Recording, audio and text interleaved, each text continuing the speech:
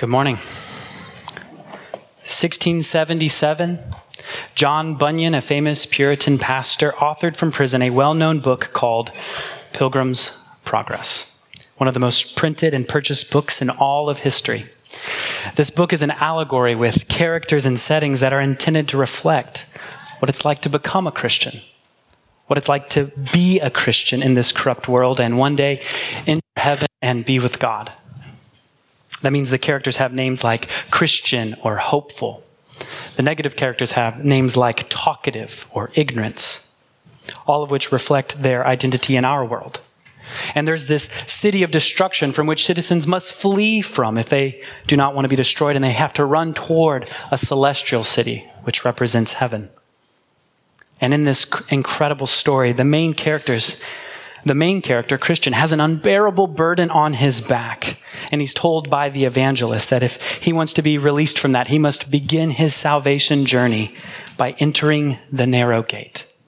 Shortly after going through that gate, he comes to the place of deliverance. And upon beholding a cross, the book reads, his burden is loosed from his shoulders. It falls off his back. It tumbles down the hill, and it finds the mouth of an empty tomb where it falls inside, and it's seen no more. Christian then is given a scroll of assurance, and he's told to look on this always as he runs, and that when he gets to the celestial city, he is to hand it in so that he can gain entrance. And so the rest of the story goes. It's a beautiful analogy of a believer being invited by the king, enduring difficulties, meeting unhelpful people, deceived people at times, and finally entering into the kingdom of heaven. You can see all the connections between the story and reality. Using story is a powerful way to communicate truth. Whether it's an allegory, metaphor, or parable, they bring us into their story and they cause us to see ourselves as one of the characters. Jesus used parables for that purpose throughout his ministry. Today we're going to look at the parable of the wedding feast. It's about a king who invites guests to a wedding feast that he puts on for his son. And it too is full of drama, having good characters and bad characters, plot twists, and moments that cause us to reflect upon our hearts. It's a story given by Jesus that summons us to identify who we are in the story. And as most parables are, it's meant for us to ask this question of ourselves. Am I the character on the right side of the story? That is, am I believing and living as one who will enter the kingdom of heaven? The parable of the wedding feast in Matthew 22 gives us such an occasion to answer that question. This morning, we're going to be looking at the king's invitation issued and rejected. Second, we'll be looking at the invitation now issued to all. And we will end our time looking at the invitation and us. So if you would, look with me at Matthew 22. And I want to start by reading the first 3 verses. Matthew 22. And again, Jesus spoke to them in parables, saying, the kingdom of heaven may be compared to a king who gave a wedding feast for his son. And he sent his servants to call those who were invited to the wedding feast, but they would not come. Now, it's helpful to understand here the context, the culture, and the characters of this parable. The context is the rising conflict between Jesus and the Jewish leaders. We're only a few chapters from the climax when the Jewish leaders will have the Romans condemn and crucify Christ. And in the conflict leading up to the crucifixion, you could say that Jesus goes parable on them. He gives 3 parables in a row in order to condemn these leaders for their rejection of the Messiah. Now, it's also helpful to understand the culture behind this parable. We don't have as many kings in our day, and I doubt any of us have been invited to a royal wedding. And so it's helpful to know what's going on here. Jesus' parable assumes a kingdom form of government. And in a kingdom, the king is in charge, and all the people of the kingdom are underneath his authority. And it's important to know that for this invitation. This invitation isn't like an invitation to a work party where your manager invites everyone Friday after 5 to hang out after you finished a big work project. You can easily dismiss that one. Oh, sorry, I got to pick up my kids. Not an invite from the king. We need to be picturing a medieval kingdom, something where a king is in charge and we're being summoned. If you're a child in this room, I want you to think of Tangled or Frozen, where there's castles and kings and queens. And when there's a birth, a coronation, or a wedding, they are being invited to come in and enjoy that with the king. They are both privileged and obligated to come. And here in our parable, the king is inviting certain people to be his special guests. So as we read the word invited in our parable, I think we should be thinking in terms of summoning, being summoned by the king to be a part of a royal party for his son. And this wedding feast is a little different than our wedding feasts today. If you're lucky, you can leave your house, get up to a wedding, see the procession, hear the homily, hear the vows, cheer for the crowd, and be back in your armchair in less than 90 minutes. Weddings are so short today, but not back then. These wedding feasts were very elaborate. They would have multiple meals, and the celebration could go on for days. Suffice it to say, you would need to dedicate a good amount of your time and your week to be a part of a wedding feast like this, which could be the issue for some of the guests, which we will learn about in a moment. So we understand the context, the culture. Who do the characters point us to? Answering this question about parables isn't always easy. Some parables are like the one of the hidden treasure that we heard a few weeks ago, where a man finds a treasure in the field and he sells everything to buy that field. Now, in that parable, Jesus isn't asking us to decipher, what does the field represent? It's just a prop in the story. But there are other kinds of parables where there are lots of connections between the story and reality. And I think our parable today is one like that. So it's helpful to know who the characters represent. Most commentators and pastors agree that the king points us to God. The son being honored points us to Jesus. The wedding feast is a reflection of eternal life in heaven. And the servants remind us of God's messengers to the people, especially the prophets of the Old Testament. And lastly, the guests cause us to think of the people of Israel. In the paragraph just before our parable, chapter 21, verse 45, the Pharisees rightly recognize that all of these parables are against them. So the parable is a picture of our Creator and King inviting or summoning Jews to join in on the celebration that honors his beloved Son, Jesus, the Jewish Messiah. But verse 3 tells us that the people of Israel do not come at the beckoning of the prophets. They do not come at the beckoning of Jesus. So how does the story unfold between God the King and Israel? Read with me verses 4 through 7.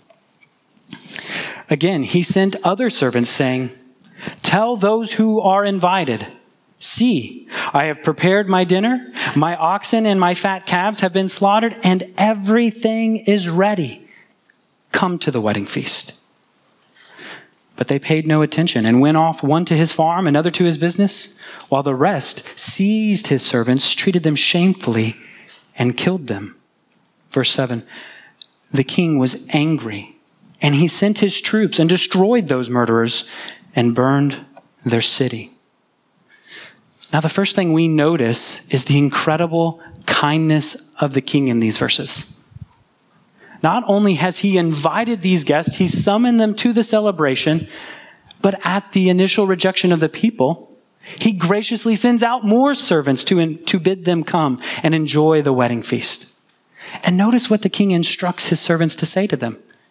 He says, everything is ready. There's no showing up, having to wait for food, having to wait for anything. It's ready for you to come.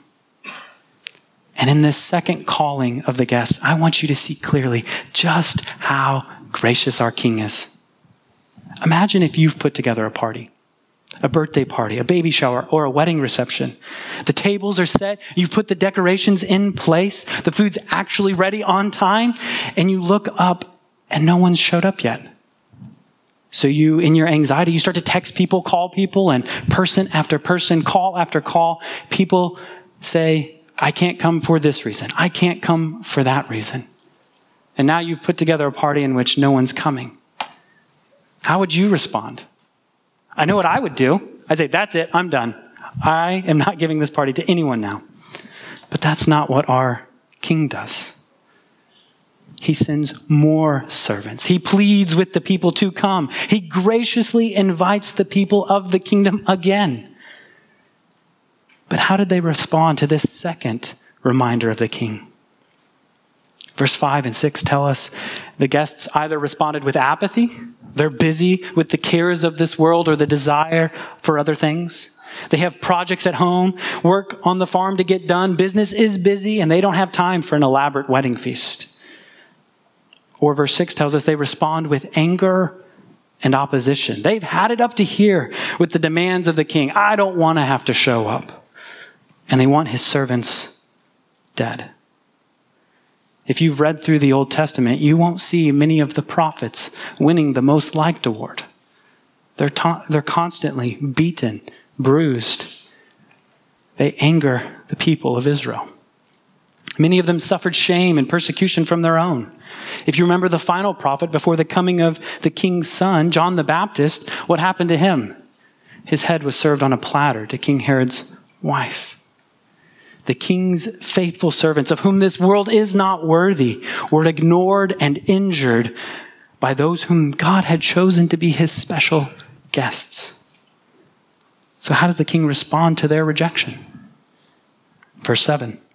The king, in his just anger, commands his armies to destroy those murderers and to burn to the ground their beloved city, that there may not be one stone left upon another. These guests have rejected the gracious king. They've killed his servants, and so he renders judgment on them.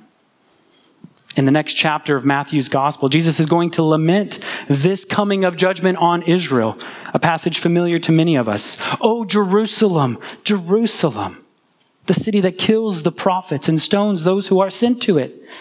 How often I would have gathered you like children, as a hen does with her brood under her wings, yet you were not willing.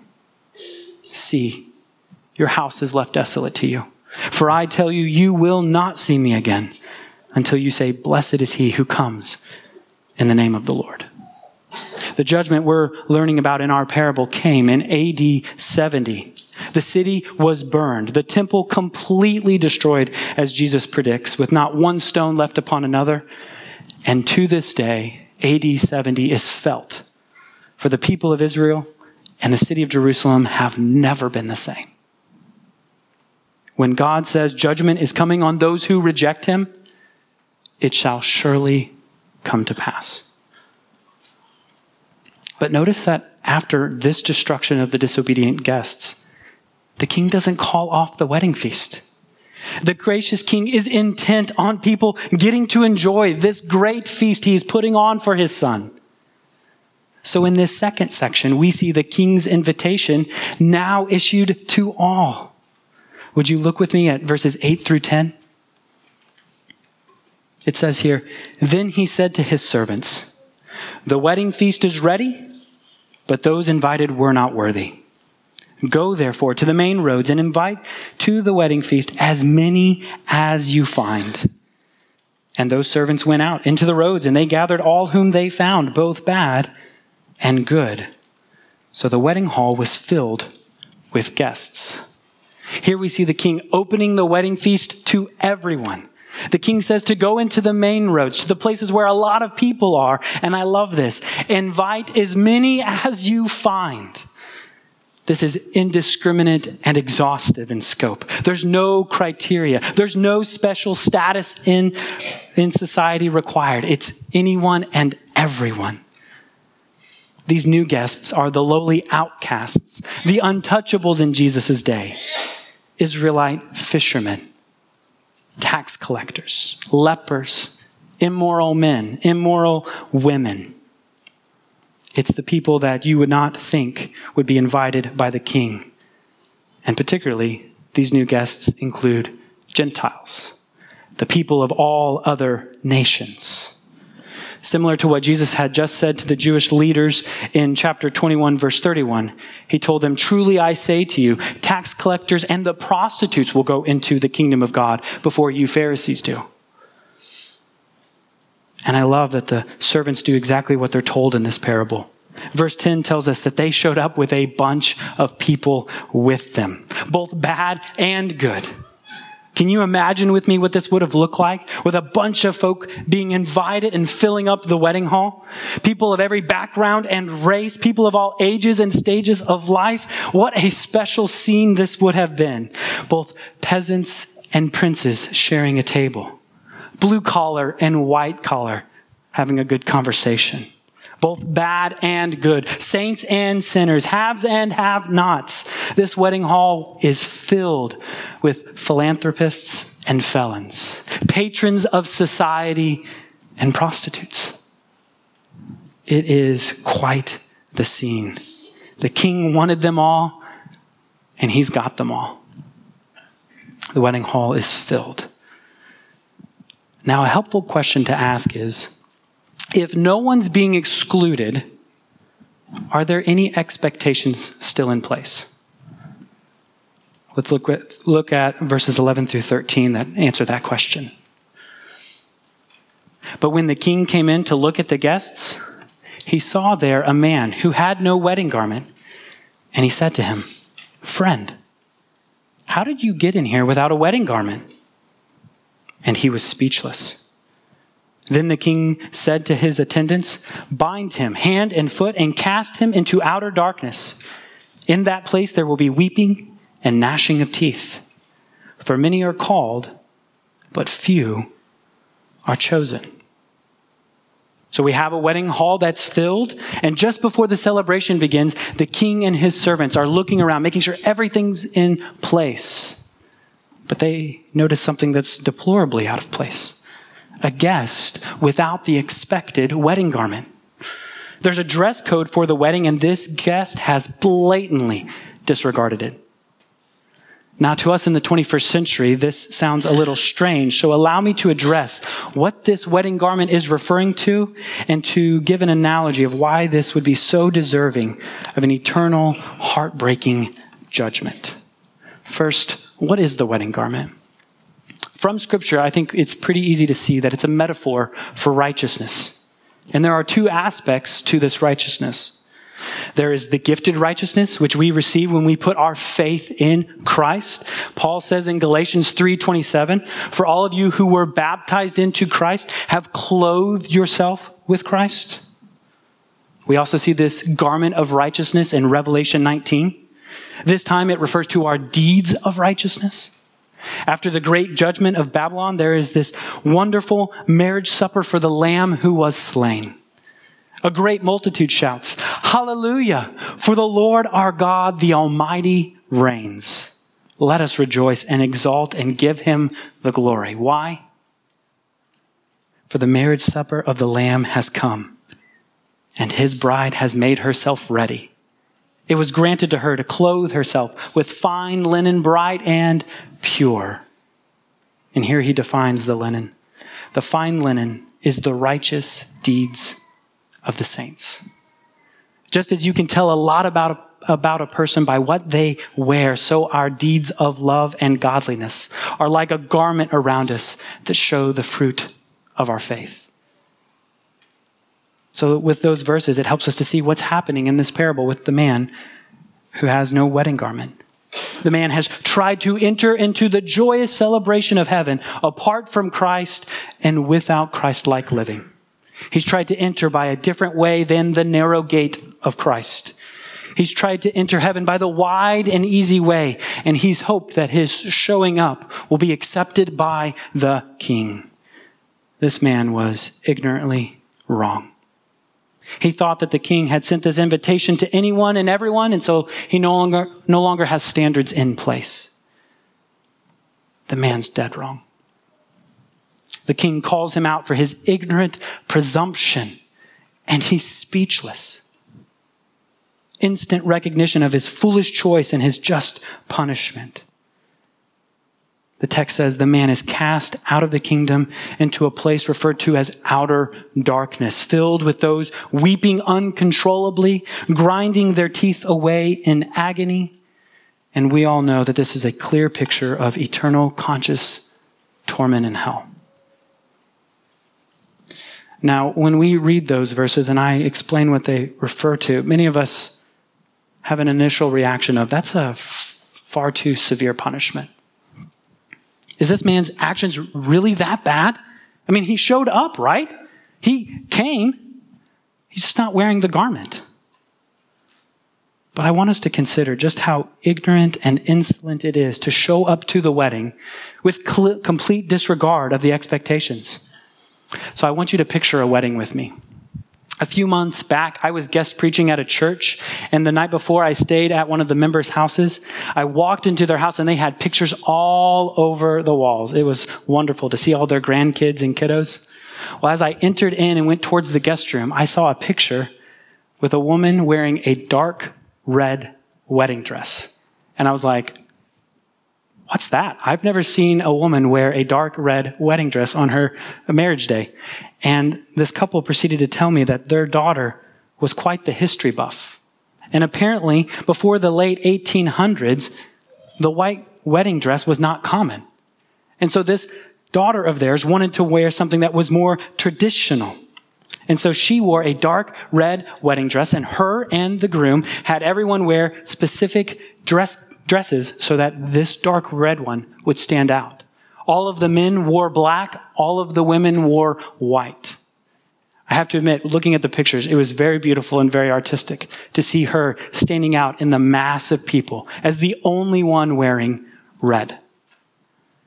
Now imagine with me for a moment this couple inviting people, and one of those guests decides to blatantly disregard the will of the bride and the groom. And they show up in a dark red wedding dress.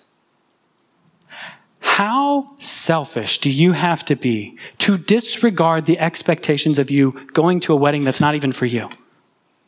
How insolent do you have to be to blatantly disregard that?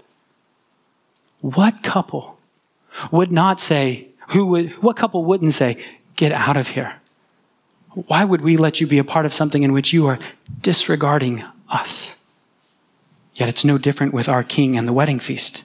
Servant after servant, prophet after prophet, and every faithful pastor since has declared that there is salvation in no one else other than Christ, and that we must bear fruit in keeping with repentance. And yet there are so many who ignorantly think they have a place at the King's table apart from Christ, apart from living like Christ. How foolish we sinners can be to blatantly disregard the King. Which is why Jesus is warning people through this parable. And it's why he ends the way he does. Verse 14, many are called, but few are chosen. The big idea in this parable is that the kind king has been inviting everyone, but few have rightly come to the wedding feast.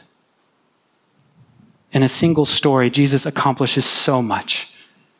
He captures the heart of the king. He depicts rebellious Jews and sinners. He illustrates for us why so few actually belong to the kingdom. And he expresses to us that he really is inviting everyone to this wedding feast. That's the parable before us. Now that we've understood it, how do we live in light of it?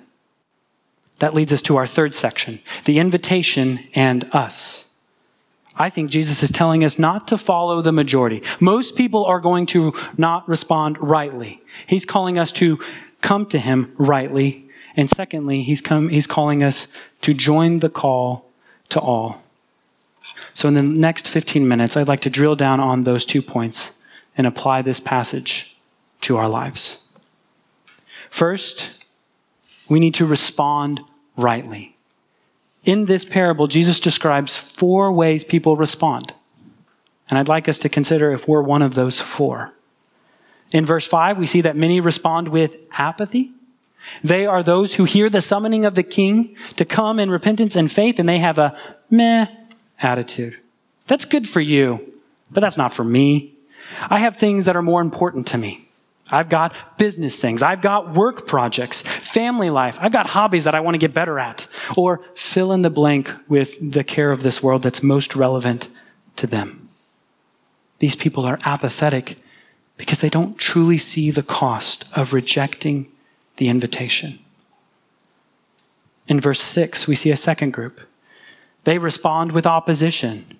These are those who hear the summoning of the king and it angers them. Their thinking is, if God is this demanding and exclusive, I want nothing to do with him. It's the person who cannot stand that God would call them to live according to his standards, his expectations, his ethics, and not theirs. They are those who upon hearing the king and what he requires, oppose him. And even sometimes to the point of opposing those whom he sends, taking it out on his gospel messengers, whether it be verbal attacks or physical violence. In verse 11, we see a third group. These are those who are ignorant and insolent. They will gladly show up to what the king's inviting them to. They may even be eager to show up, but it's on their terms. They forget that the wedding's about someone else and not them. They come without a wedding garment. They don't think the king has any expectations of his guests. They ignore the call of the Bible to believe and follow Christ in righteousness. These are those who presume upon the king's grace. But then there's the fourth response. These are those who accept the invitation in a manner worthy of so great an invitation. They hear the gracious offer of the king and they come. They come dressed in the righteousness that Christ has empowered his people to walk in. So I want to ask you, which one best describes you this morning? If you were a character in Pilgrim's Progress, what would your name be? Would your name be apathy? Opposition? Would it be ignorance? Or by God's grace, would it be acceptance? If you're here today and you would admit that you're perhaps one of the first 3, I need you to see that none of those responses puts you on the right side of the story. That's not how we're supposed to respond to the king. And so I plead with you. Please throw off your apathy, throw off your opposition and ignorance, and respond rightly to the king this morning. He calls out to all to come unto him, to come in faith, and he'll receive you. So please come. Respond to the king in the way that you ought to, lest you face the verdict of verse 13 and be cast into hell forever. I plead with you to come to the one who says to you, it doesn't have to be that way. Friend, he really is calling you. Verse 10 says, both bad and good are being invited. Whatever you've done, whatever you think of yourself, do you not fall within one of those 2 categories, bad or good? He's calling everyone unto himself. Your creator and king is merciful. He's gracious. And he says that there's a seat at his table for you. Please come, dear friend, to Christ today. Now, in my appeal to all, I fear today that there are some who will be presumptuous and not think to examine themselves. We are challenged by this passage not to be presumptuous about our salvation. The man in verse 11 thought he was in. He made it all the way to the king, only to be rejected. Earlier, I overviewed Pilgrim's Progress, and the ending of the book is very fitting for those of this third response. As Christian nears the celestial city, he meets a man named Ignorance. Ignorance is without a certificate of assurance because he did not enter in through the narrow gate. He found a crooked path that got him in right before the celestial city. And he runs into Christian, and Christian pleads with him to come to the king the right way. No, go back to the narrow gate. That's the way you have to enter. You have to have your certificate of assurance. But ignorance ignores Christian. And he essentially tells him, I don't think the king's going to care. I'm just showing up. Interestingly, though, the book has been mostly about Christian and Hopeful and their journey to the celestial city. The last few pages are actually dedicated to ignorance. Christian and Hopeful draw near to the gate of the city. Each of them give their certificate of assurance. They are invited in and they get to be with the king. However, ignorance comes just after them, and he goes up to the gate and it's not open for him. The shining ones, or the angels, ask him, hey, where's your certificate? How did you get here? And the book reads, ignorance had no answer, not even a word. And in the final sentences of the book, the angels come, they bind him hand and foot, and they take him away just like the man without the wedding garment.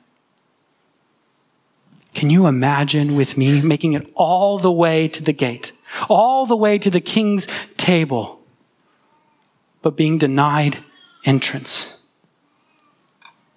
Oh, friend, please examine yourselves, lest there be any presumption in you. Paul tells us in 2 Corinthians 13, we are to examine ourselves to see whether we are in the faith. We know it's all of grace, yet it's also a faith that works itself out with deeds, lest it be dead. So we are able to look at our lives and see his light shining through us in deeds of righteousness. Now, in my challenge to those who are presumptuous, I'm not trying to make those who are tender and conscious question their love for God, God's love for them. That's not what I'm after. But a sermon on this passage that is void of asking you to examine your heart, faith, and walk would actually be very unloving of me. Because that's what this passage is talking about. You and I want every person who professes faith to make it all the way in, right? We want to show up on the great day with everyone here sitting around tables, and we don't want anyone in this room to be called out by the king. How grievous would that moment be for us if we sit down and one of us in this room is said from the king, how did you get in here without a wedding garment? None of us would want that. So I'm just being faithful to ask you, please examine yourself. I know it's painful. I know it well because as a teenager, I thought I was a believer. I grew up thinking I was a Christian. But upon the preaching of the word, when I was 19, almost 20, I examined myself and recognized I'm not in the faith. I have not been walking in faith nor in Christ likeness. And though it was incredibly painful in that season in college, I get to stand here today testifying to you of the Lord's grace in my life. I do have that assurance now that he has changed me by faith in Christ. And so yes, painful now, but so worth it in the end. Please examine yourself. May all of us be far from presumption. This passage also challenges the believer who has responded rightly to keep responding rightly. I think we're all tempted throughout our lives to slide back into one of those first three responses. And so I think the challenge for us is to not let our love grow cold. We want to fuel our love for the king lest we fade and drift back into apathy or even opposition. Maybe the Lord has been revealing to you lately, whether through the preaching of the word or just in general, that you have been drifting in your heart. Have you been feeling numb and apathetic towards the Lord lately? Have you been struggling with his call upon your life to live every day for him? And now there's resentment coming to the surface. You're finding yourself frustrated that he calls Christians to give everything up for him. And now you find yourself wanting to oppose him. It's embarrassing to admit, I know. We all have it from time to time, but the worst thing we can do is to suppress that. So I challenge you to come to the King today. Acknowledge your sin struggles before him. He graciously invites sinners to himself. That's what this parable has been teaching us the whole time. He's inviting people to himself, both bad and good. Do you think that he's going to reject you because you've come for the 1,000th time in repentance? Absolutely not. Praise God, he's not like us. He invites sinners to himself. Remember, our Savior died for us while we were still yet sinners. Oh, may we never think so little of our King, who has a heart for sinners of every kind. I plead with you, come to him in your struggle. He welcomes you. And if you'd be so bold, ask him to pull the life support from your apathy and opposition and to give life and fuel to your faith, love, and obedience. He's there for us. We want to respond rightly. And secondly, we want to join his servants in calling all to come unto him. Now, as we do this, I want us to keep three things in mind. We as believers, we want to take the initiative to engage anyone with the view of inviting them to know Christ based on this parable. We take the initiative because people are going about their business. They're not going, oh, I'm waiting for someone to engage me today. No, they're busy.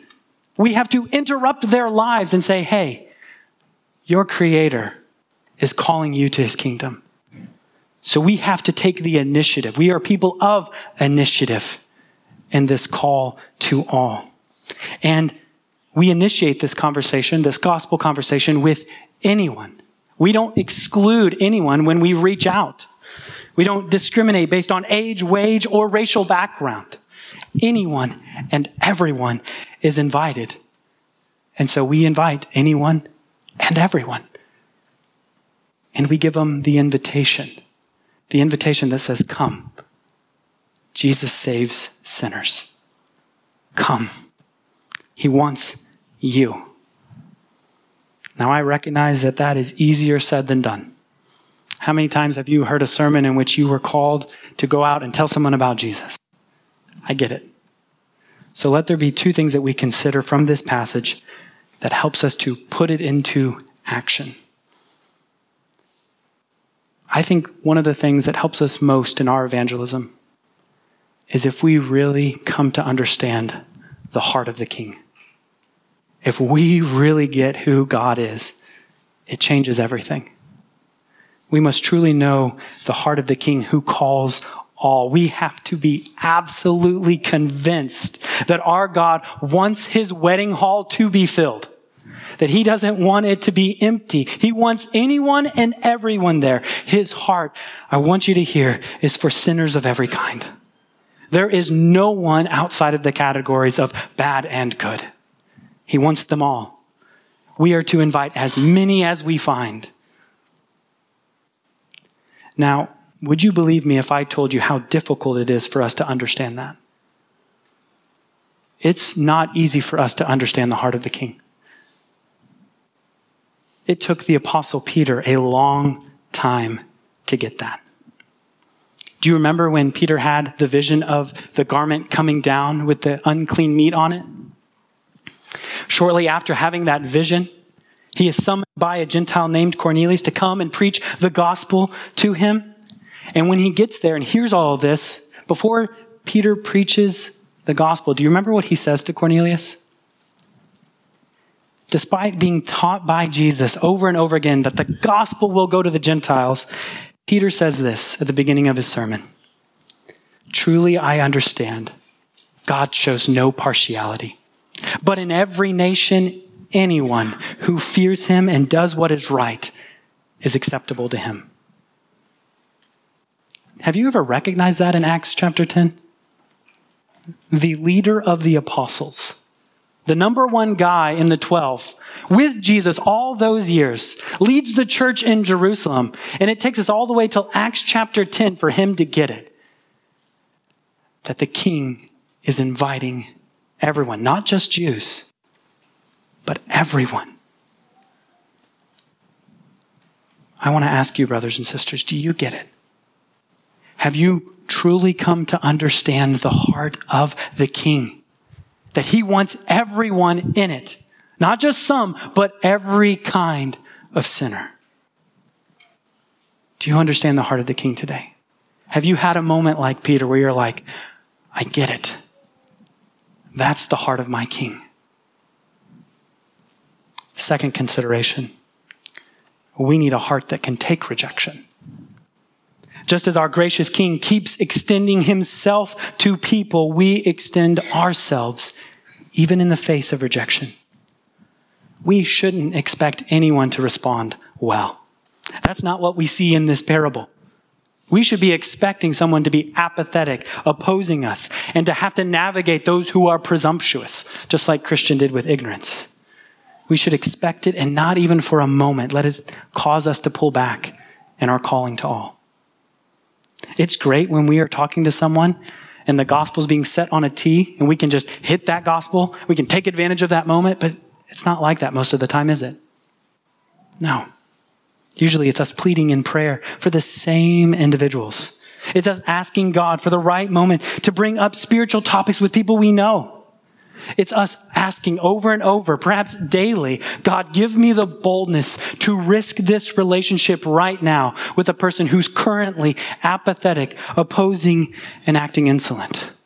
Help me to be bold, because even though they're doing it currently, they may not do it the next time I ask. So we need a heart that can take rejection for the sake of the few who will respond rightly. Oh, I'm so glad that someone risked the relationship with me, who risked it so that I could hear the gospel. And I know you are the same.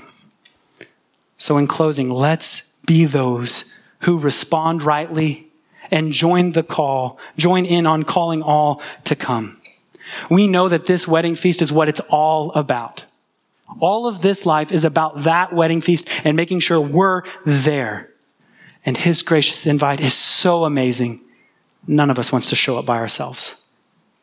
We want to show up to the banquet hall of heaven with a band of diverse believers right there with us. A mix-match bag of people where we show up and say, King, here I am with all the people I've got to invite. You told me to invite everyone. We may not be the prettiest group in the bunch, but we're all here and we're ready to worship the Son. Oh, may it be so that we would live like that. Would you pray with me?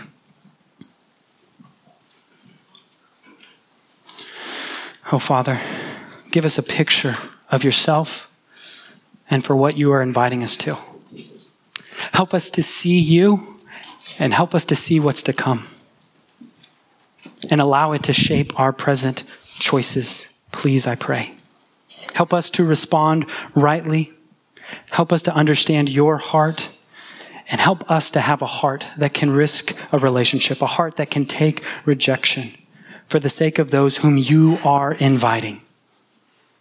Oh God, give us a vision of what it would look like to not be the prettiest people, but a people of both bad and good showing up together, saying, King, here we are. We invited as many as you told us to find, and now we're here to worship. Oh God, let this church reflect these realities, I pray. In Jesus' name, amen.